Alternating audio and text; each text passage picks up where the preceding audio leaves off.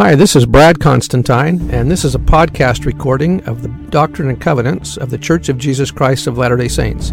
Even though this is not an official recording of the Church of Jesus Christ of Latter-day Saints, every effort has been made to be as doctrinally and historically accurate as possible.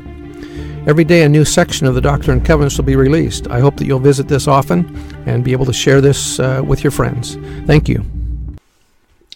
Hello, and welcome back to the Doctrine and Covenants podcast. This is going to be for section 70. I'm going to read the heading first. Revelation given through Joseph Smith the prophet at Hiram, Ohio, November the 12th, 1831. The prophet's history states that 4 special conferences were held from the 1st to the 12th of November inclusive. In the last of these assemblies, the great importance of the revelations that would later be published as the Book of Commandments and then the Doctrine and Covenants was considered. This revelation was given after the conference voted that the revelations were worth to the church the riches of the whole earth. Joseph Smith's history refers to the revelations as the foundation of the church in these last days and a benefit to the world, showing that the keys of the mysteries of the kingdom of our Savior are again entrusted to man. This revelation is directed to members of the literary firm. This firm concerned itself with the printing of official church literature.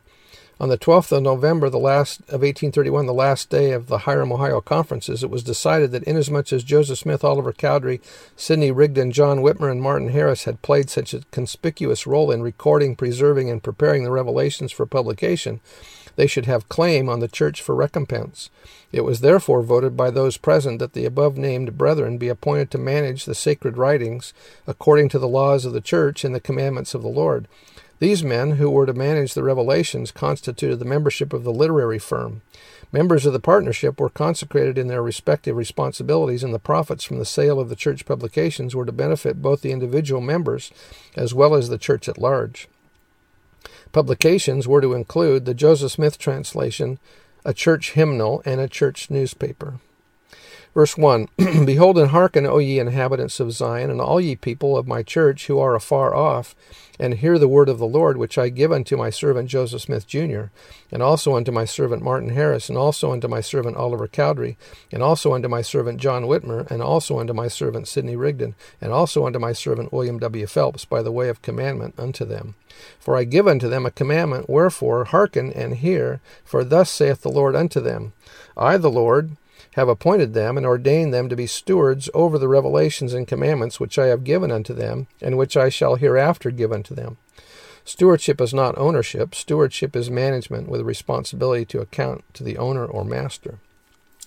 Verse 4, And an account of this stewardship will I require of them in the day of judgment. Wherefore I have appointed unto them, and this is their business in the church of God, to manage them, and the concerns thereof, yea, the benefits thereof. Wherefore a commandment I give unto them, that they shall not give these things unto the church, neither unto the world.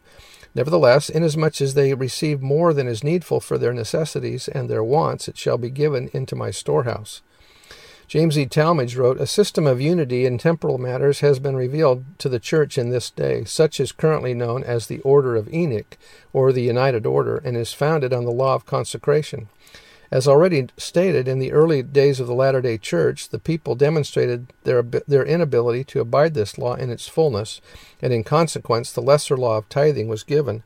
But the saints confidently await the day in which they will devote not merely a tithe of their substance, but all that they have and all that they are to the service of their God, a day in which the spirit of unity is essential to the law of consecration. No man will speak of mine and thine, but all things shall be the Lord's and theirs. In this expectation, they indulge no vague dream of communism, encouraging individual irresponsibility and giving the idler an excuse for hoping to live at the expense of the thrifty, but rather a calm trust that in the promised social order, such as God can approve, every man will be a steward in the full enjoyment of liberty to do as he will with the talents committed to his care, but with the sure knowledge that an account of his stewardship shall be required at his hands. Verse 8, And the benefits shall be consecrated unto the inhabitants of Zion and unto their generation, inasmuch as they become heirs according to the laws of the kingdom. Behold, this is what the Lord requires of every man in his stewardship, even as I, the Lord, have appointed, or shall hereafter appoint unto any man. And behold, none are exempt from this law who belong to the church of the living God.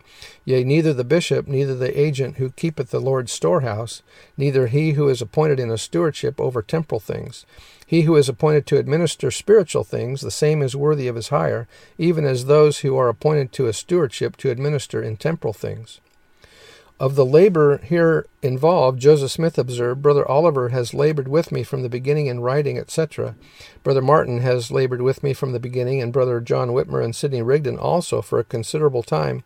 And as these sacred writings are now going to the church for its benefit, that we may have claim on the church for recompense, if this conference think these things worth prizing to be had on record to show hereafter, I feel that it will be according to the mind of the Spirit, for it is by these things were put into the heart, which I know to be the Spirit of truth.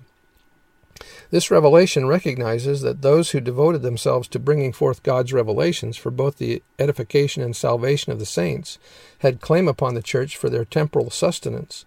Of necessity, establishing the kingdom of God required the establishment of a host of different kinds of stewardships. The prophet and those mentioned in this revelation had a stewardship to publish the revelations and commandments. Others had been given a stewardship involving the printing house. Some were to work in a mercantile establishment, and so forth. And that was by Joseph Fielding McConkie. Verse 13, Yea, even more abundantly, which abundance is multiplied unto them through the manifestations of the Spirit. Nevertheless, in your temporal things you shall be equal, and this not grudgingly, otherwise the abundance of the manifestations of the Spirit shall be withheld. Joseph Fielding Smith said, To be equal did not mean that all should have the same amount of food, but each should have according to his needs. For instance, a man would receive in proportion to the number in his family. Not according to the nature of his work, he was to have for food and for raiment, for an inheritance, for houses and for lands, in whatsoever circumstances I the Lord shall place them, and whithersoever I the Lord shall send them. Verse 15, Now this commandment I give unto my servants for their benefit while they remain, for a manifestation of my blessings upon their heads, and for a reward of their diligence, and for their security.